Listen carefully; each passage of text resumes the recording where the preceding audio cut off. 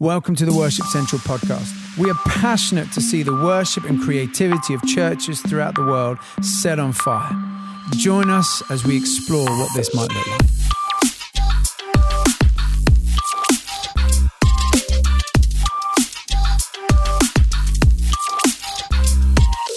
Welcome to the November episode of the Worship Central podcast. Hello. I'm here. I'm Anna Hellebrandt. I'm here with my husband Luke. Hello.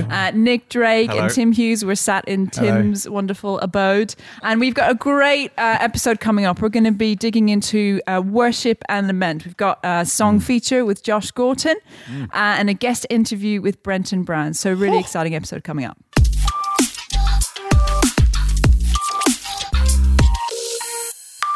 So first up, we've got live chat and we're going to be looking at worship and lament. So Dr. Drake, give us a bit of a rundown. What is lament? How does it work in our context of worship, etc.? Brilliant. Yeah, well, lament is this term about expressing sorrow, but for Christians, it's not just, I guess, expressing sorrow into a vacuum, but it's sorrow addressed somewhere, i.e. addressed to God. So it's sorrow and grief, but in a context of trusting in the presence of God still, and therefore in some way holding on, even if it's only to the hem of His garment, to His goodness. That's good. So it's the expression of sorrow, but addressed to God and still held in some way in a framework of God's goodness or God's presence. I mean, just as a human, we've all suffered in some way, and it's that just emotional state, isn't it? Of, well, I know God is good, but I'm scared, or I'm just bewildered. I just don't understand why this is happening, and I don't understand why you don't seem to be answering prayer that I'm praying, and I just don't understand why things seem shut up and black and dark and no answer. And I think we've all, to different degrees, been in those moments, those emotional states where you're fighting to keep believing that God has a good plan for you and that He's with you and for you. But when we go to Scripture, you find this thread of, like praise is interwoven throughout Scripture, so this sense of lament, this sense of bringing the why before God's presence, before His throne, is interwoven all throughout Scripture. So obviously the book of Lamentations during the exile period, but all through Job, classic, Jeremiah, the Psalms, about a third of the Psalms are actually lament, carry this sense of lament in them. One brilliant example, one of my favorites, Psalm 77. I cried out to God for help. I cried out to God to hear me. When I was in distress, I sought the Lord. At night, I stretched out untiring hands, and I would not be comforted. I remembered you, God, and I groaned. I meditated, and my spirit grew faint. And it continues like that. Like, will the Lord's unfailing love vanish forever? Has His promise failed? So these kind of big questions that know that God has established a covenant love with us, and for us as post the cross, obviously, then the cross anchors that covenant hope and love. So we know that to be true, but it feels like it's failed in this moment. It feels like it's ceased. It feels like the arm of God that saved God's people through the Exodus, the power of God is in some way waned or ceased in this moment, and we just don't understand. But then there's this turn that comes in lament in the Psalms, and it happens in this Psalm where remembrance happens. And you remember what God has done. You remember His goodness in the past, and you draw on that, and it strengthens you to have fresh perspective on the present. And again, it's a fight to do it, but you see in the Psalms this turn the whole time. So it happens in this Psalm. It says, I will remember, verse 11 of Psalm 77, I will remember the deeds of the Lord. I will remember your miracles of long ago. I will consider all your works and meditate on your mighty deeds. And then the Psalm ends by actually remembering the key salvation moment up to this point, the Exodus. Your path led through the sea, your way through the mighty waters, though your footprints were not seen. You led your people like a flock. And so again, it ends with this idea of God as our shepherd. God is the caring one, God who will reveal Himself to go after the one. in the midst of lostness and feeling isolated and out of the fold, which lament brings to us, doesn't it? That sense of, well, do I even belong? Is church the place for me? You know, do I want to be with all the believers right now? No, I don't feel I do.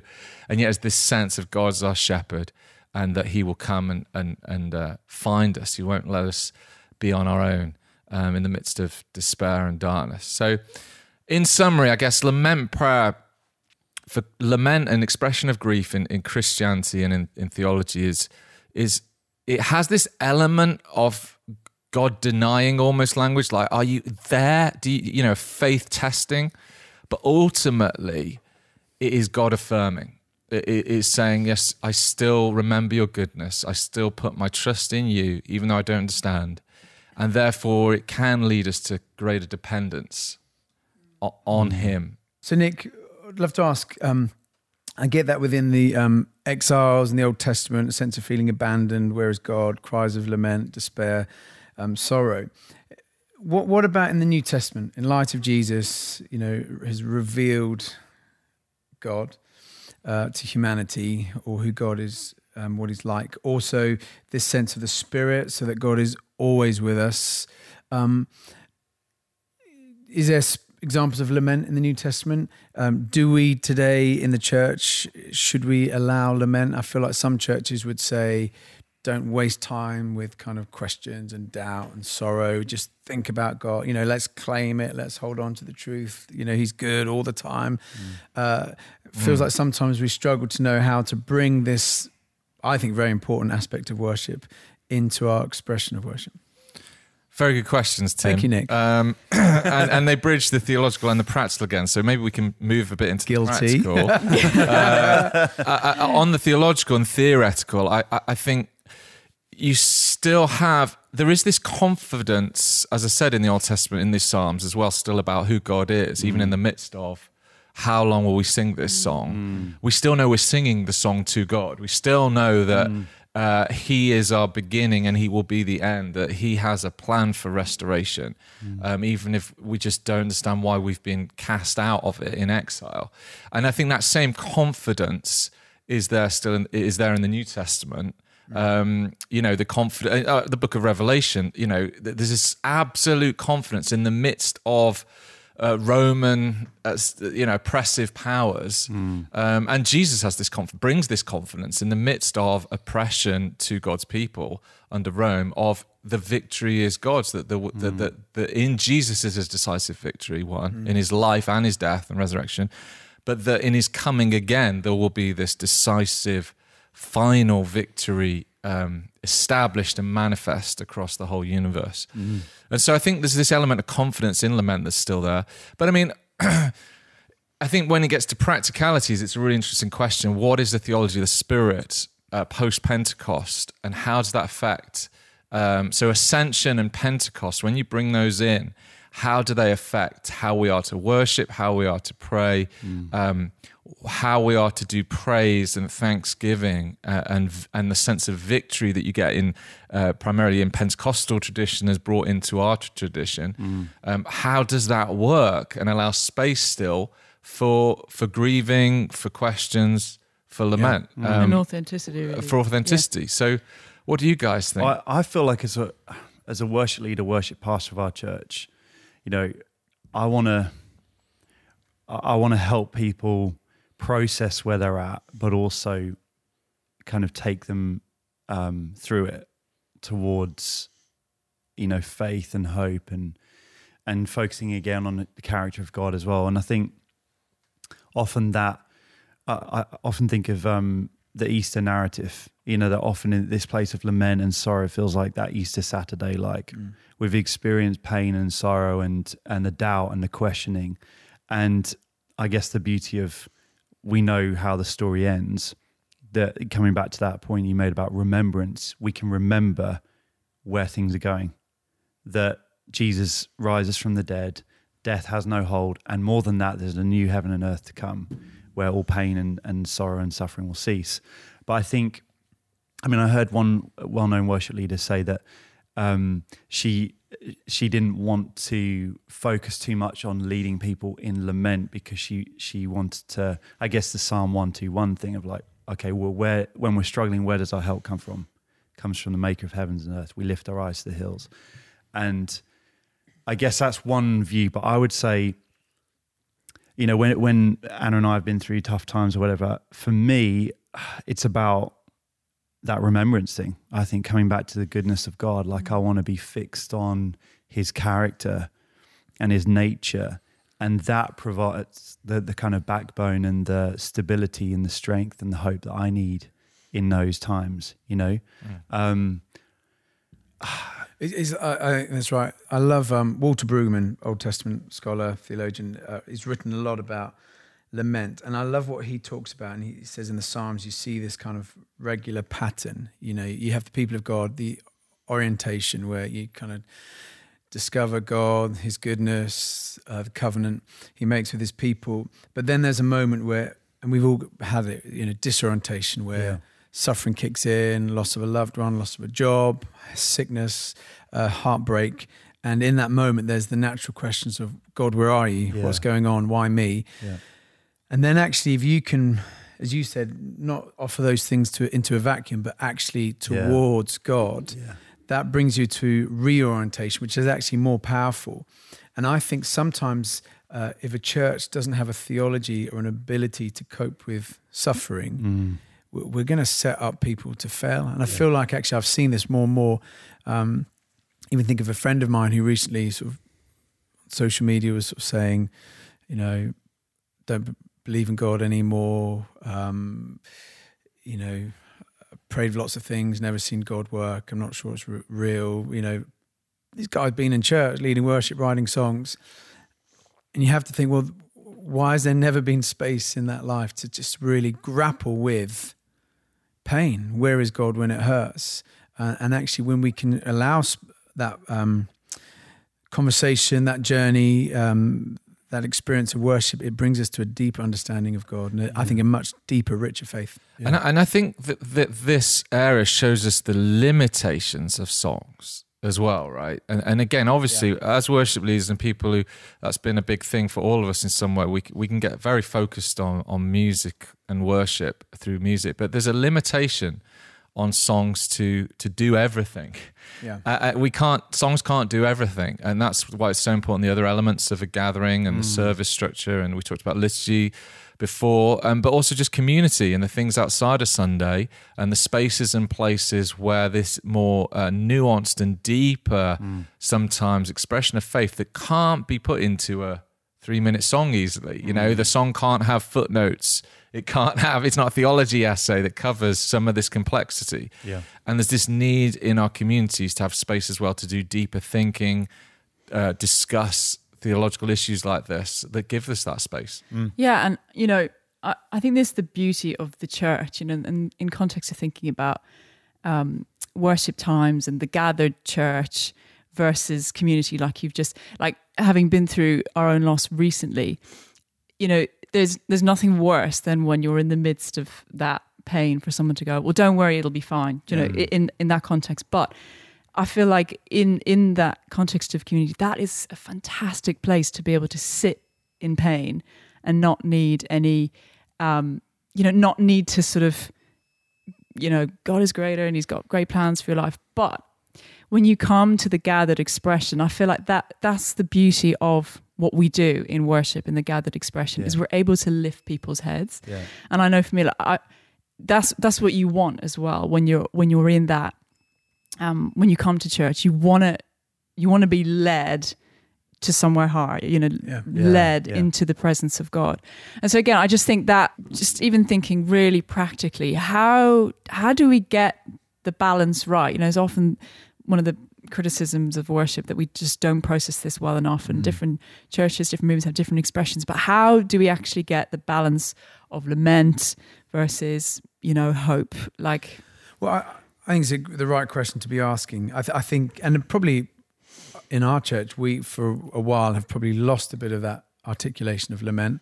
We probably need to think about that.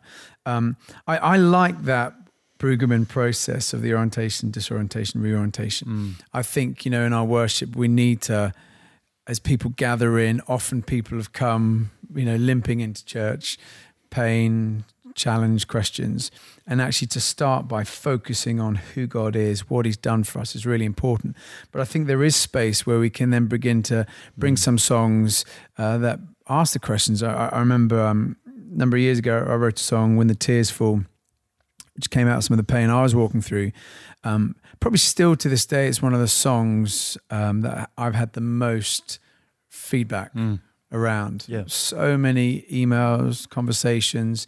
In fact, my second album was called When Silence Falls, which I think probably some people probably struggled to understand it because it's a bit darker than what I'd done before. But actually, again, to this day, loads of people say, I still listen to that album. It kind of helped me through a really tough time. So I think there is space in our worship. Blessed Be Your Name, I think did that. I think Aaron Key song, Sovereign Over Us. Yeah. Amazing. There's, I think that there are certain songs that are really helping us to be a bit more honest and vulnerable before God. But I think when you're leading lament, it's important to also bring it to a space where we remind ourselves the goodness of God. Yeah. I remember Mike Pilarch and I, we used to do these nights of worship where we'd sing some songs of lament, and Mike would teach into it a bit. And then he'd say, look, come to the front if you just want to stand before God in your brokenness and your pain, your unanswered questions. I mean, again, it was always profound and moving how many people came to the front. So many people struggling with pain and they don't know how to deal with it. And church has to be the place where we give people space to process it. And they'd come to the front and we'd just begin to sing and lament. But what was amazing is almost every night we'd then begin to shift gears to who God is, the greatness of God. And actually often they'd end with incredible celebration about the goodness of God. And it felt so profound because there was no kind of fake jumping and smiling and whooping. It was just so deep, but actually being able to say, God, you're good. I'm going to trust that you're good, even if I don't feel it. They actually felt very significant nights. So I think practically we do need to create more space. I think we need to find songs that do that well, but also pastorally, we need to bring in a sense of the faithfulness of God. And I think it's a reminder as well, this topic, to make Jesus central to our songs and song selection and songwriting Very all the good. time. Because again, like Jesus is the source and resource for life in whatever happens in life. And, he's the man of sorrows, he acquainted with grief, the Garden of Gethsemane story, he knows what it is, and him weeping at Lazarus's tomb. So again, lead people to Jesus through your song choice, songwriting, and you can't go wrong. Prince of Peace. You can't go wrong if you lead people to Jesus. Yeah.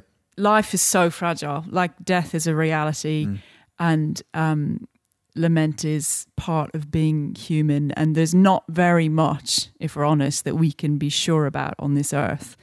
But we have a hope in Jesus that supersedes everything. And I think this is, again, having just been through a loss, it's the thing about lament and being a Christian that doesn't quite make sense, that you can be in the depths of pain and yet have a hope. It doesn't actually make sense. But that's because of Jesus, because our hope in Jesus supersedes everything. So I think, like I said, it's just so important that we are speaking Jesus, declaring his truth, declaring who he is, putting that right at the center of people's lives and hearts. Just one final thing. I think arguably lament is the most profound expression of intimacy we can express. If I think in my life, the people I communicate my deepest, darkest fears, thoughts, wanderings are not random people, but it's the closest people in my life. Rachel, my wife, that is, my parents, because there's a safety in that. And my dad tells a story of when I was apparently 2 years old. I was really cross with him, and I jumped into his arms. I started pounding my fists against his chest, screaming, I hate you, I hate you, I hate you. Basically, I exhausted myself and fell asleep in his arms. And he said that was an amazing picture to him of lament.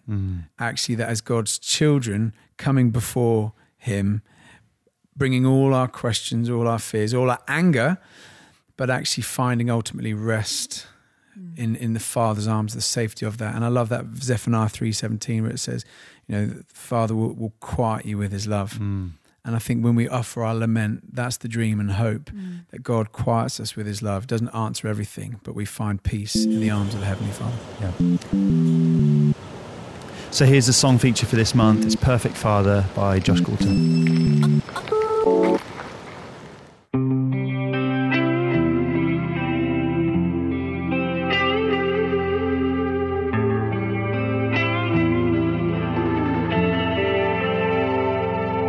You treasure all the details. You know the deepest parts of me, beyond my understanding. You know exactly what I need. Instead of ashes, a crown of beauty. Instead of sorrow, a robe of praise. Grace in abundance, mercy redeeming.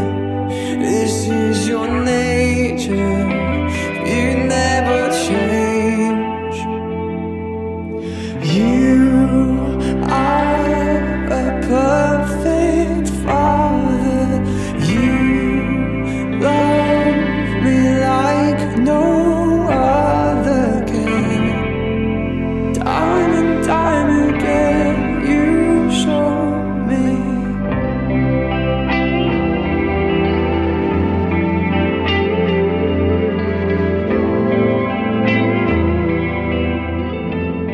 So this song's been just fantastic for our church. Josh has been part of our team and the church for a while, and this song actually written by him and a guy called Mitch Wong from Australia, brilliant songwriter. I think came out of a time of loss for him, and this song has just been going down so well. I particularly love the bridge, and it's been coming off the back of this whole thing around lament. I think it's been a great way to place some of the language and the emotion around lament into this place, actually, Tim, where you ended up there at the end, just in terms of that relational dynamic with the Father in the Father's arms, and this song just captures a beautiful intimacy in the place of pain and sorrow, and so we've been loving it. We've been I think it's been a really great way for people to kind of express some of what we've been talking about in a way that also feels very intimate with the Father and hopeful. Okay, well, let's head to our guest interview. I had the joy of hanging out with Brenton Brown the other day, who lives in Santa Monica, California. We were driving around in his pickup truck. He nearly killed me numerous times. But here we have Brenton Brown talking about his journey as a worship leader and some of the things he's been thinking about.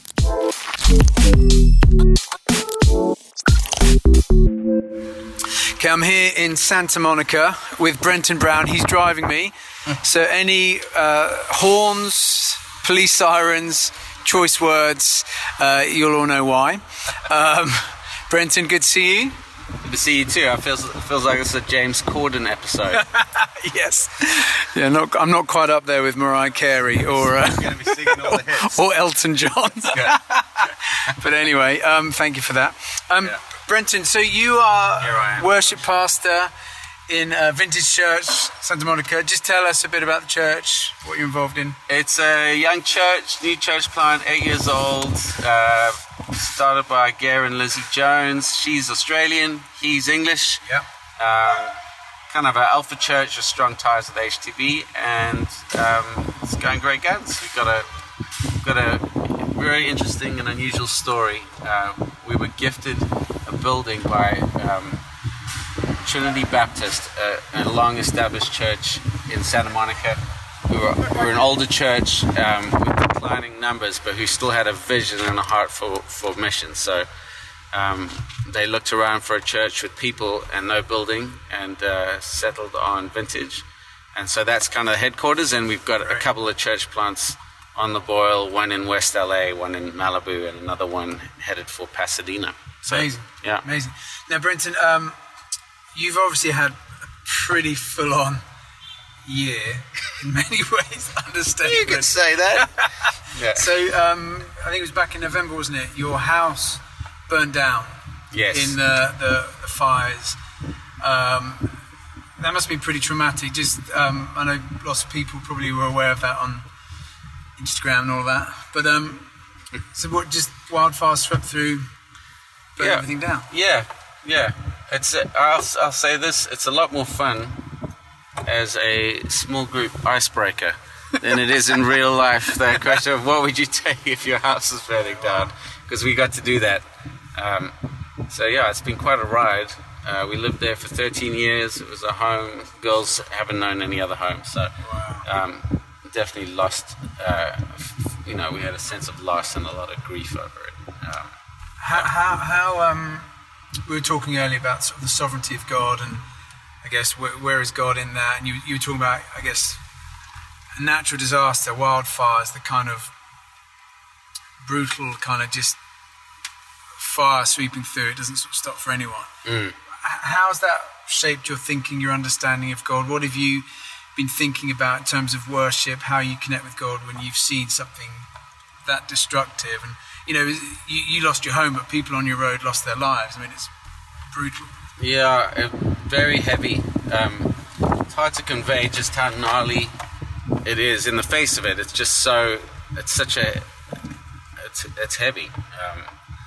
And when you look at the land, it's destroyed, and you think of these lives destroyed, and a lot of families. Like we have friends whose wife passed away from cancer the year before and had been taken in by another family, and their homes were destroyed. So it was like completely dispassionate indifference to the human need. And I had to work through some stuff because I love nature. I love like those little bits in Jonathan Edwards. They're so niche and boutique about finding God in creation. Obviously, cling to the Psalms, the heavens declare, and I had a lot of like quotes and material that I'd accumulated over the years about how the natural world brings us closer to God, and and it is a revelation of who He is. And then when you walk through this, you're like, well, if this is a revelation of God and it's so indifferent to human need, what does that say about God? So I had to go back to the beginning, and actually the Right Reverend Bishop Tomlin was involved in it. I sent out a Mayday email to him. I was like, man, have I got this all wrong? Because we moved to Malibu. Is this Chris Tomlin or Graham Tomlin? Graham Tomlin, yes. Although both, could have been either. I'm sure both could be bishops. Just for those that Graham Tomlin is the Bishop of Kensington and heads up an amazing theological college called St. Mellitus, where I studied. I don't know, go on, what did Tomlin say?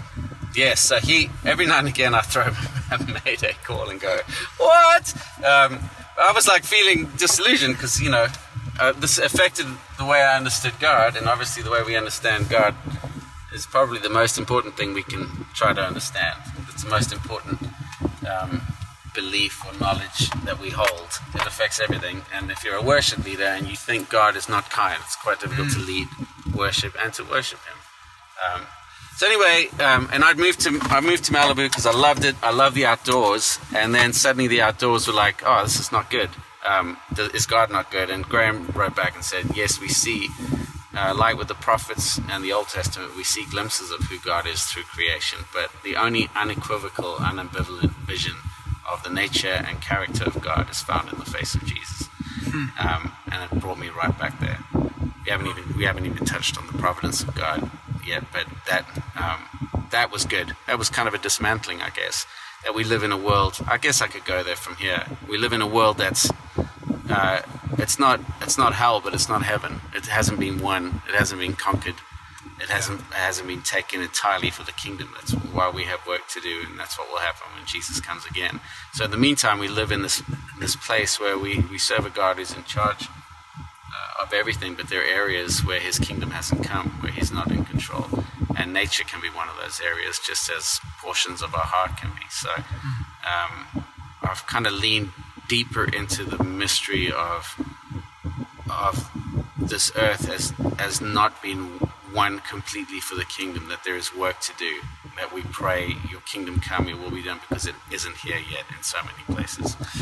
Would you say that's rocked your faith, deepened your faith? I mean, do you how does that affect your thought in terms of prayer, believing, God can move, and yet seeing this horrific stuff? Well, I love the sovereignty of God, the doctrine of the sovereignty of God, and lean heavily on it, that God's got this, whatever's happening, and He's not surprised.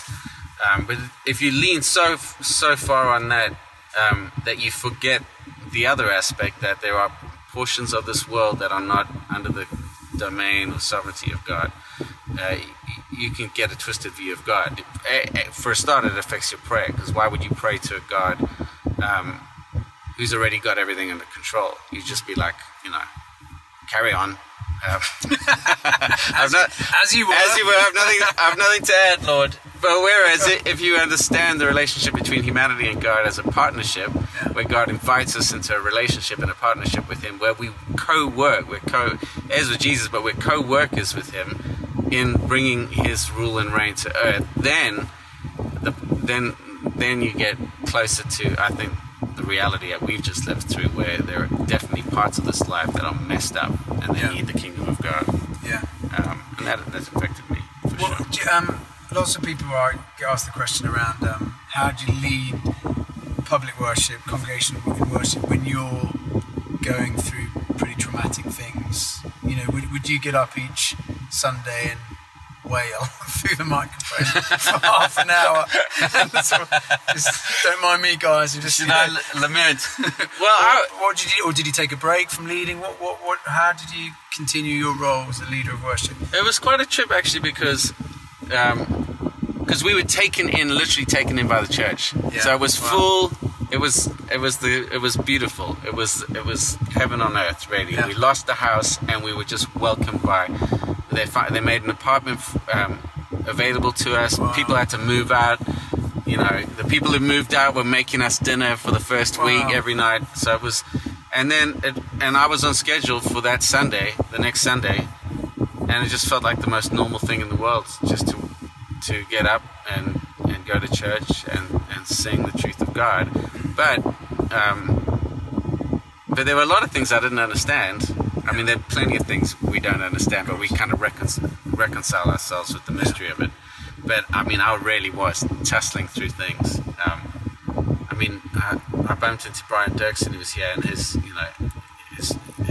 passion project is lament in the people of God. But I was like, at one point, I was, that song "Sails" by Pat Barrett and Amanda and Stephanie.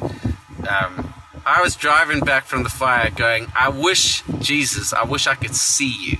Yeah. I wish that when you rose again, you didn't go to heaven. It would be so much simpler, because everyone could go, have you met Jesus? Yeah. Here he is. He's 2,000 years old. Yeah. Face out. Exactly. What did that look like? Yeah, and you can go for coffee with him on Tuesday if you need to. Like, he's right here. So I was having that, like, I want more. I want less mystery. I want more facts. But so I was wrestling through that whole thing. Yeah. And then the fire happened, and I was like, man, it really is. There is a lot of mystery in this life. And then in your rental, you were then hit with floods. Yeah, very Old Testament kind of. It was. There were no locusts there. Yeah, there were floods, there were mudslides, and there was an earthquake. So it was, and he was not in any of those. That is what I learned, man. He's not in any of that stuff. I'm feeling very nervous being in the car with you. Well, that's amazing, Brenton. Just sort of figuring that stuff out. Yeah. Where would you say you're with it now? What?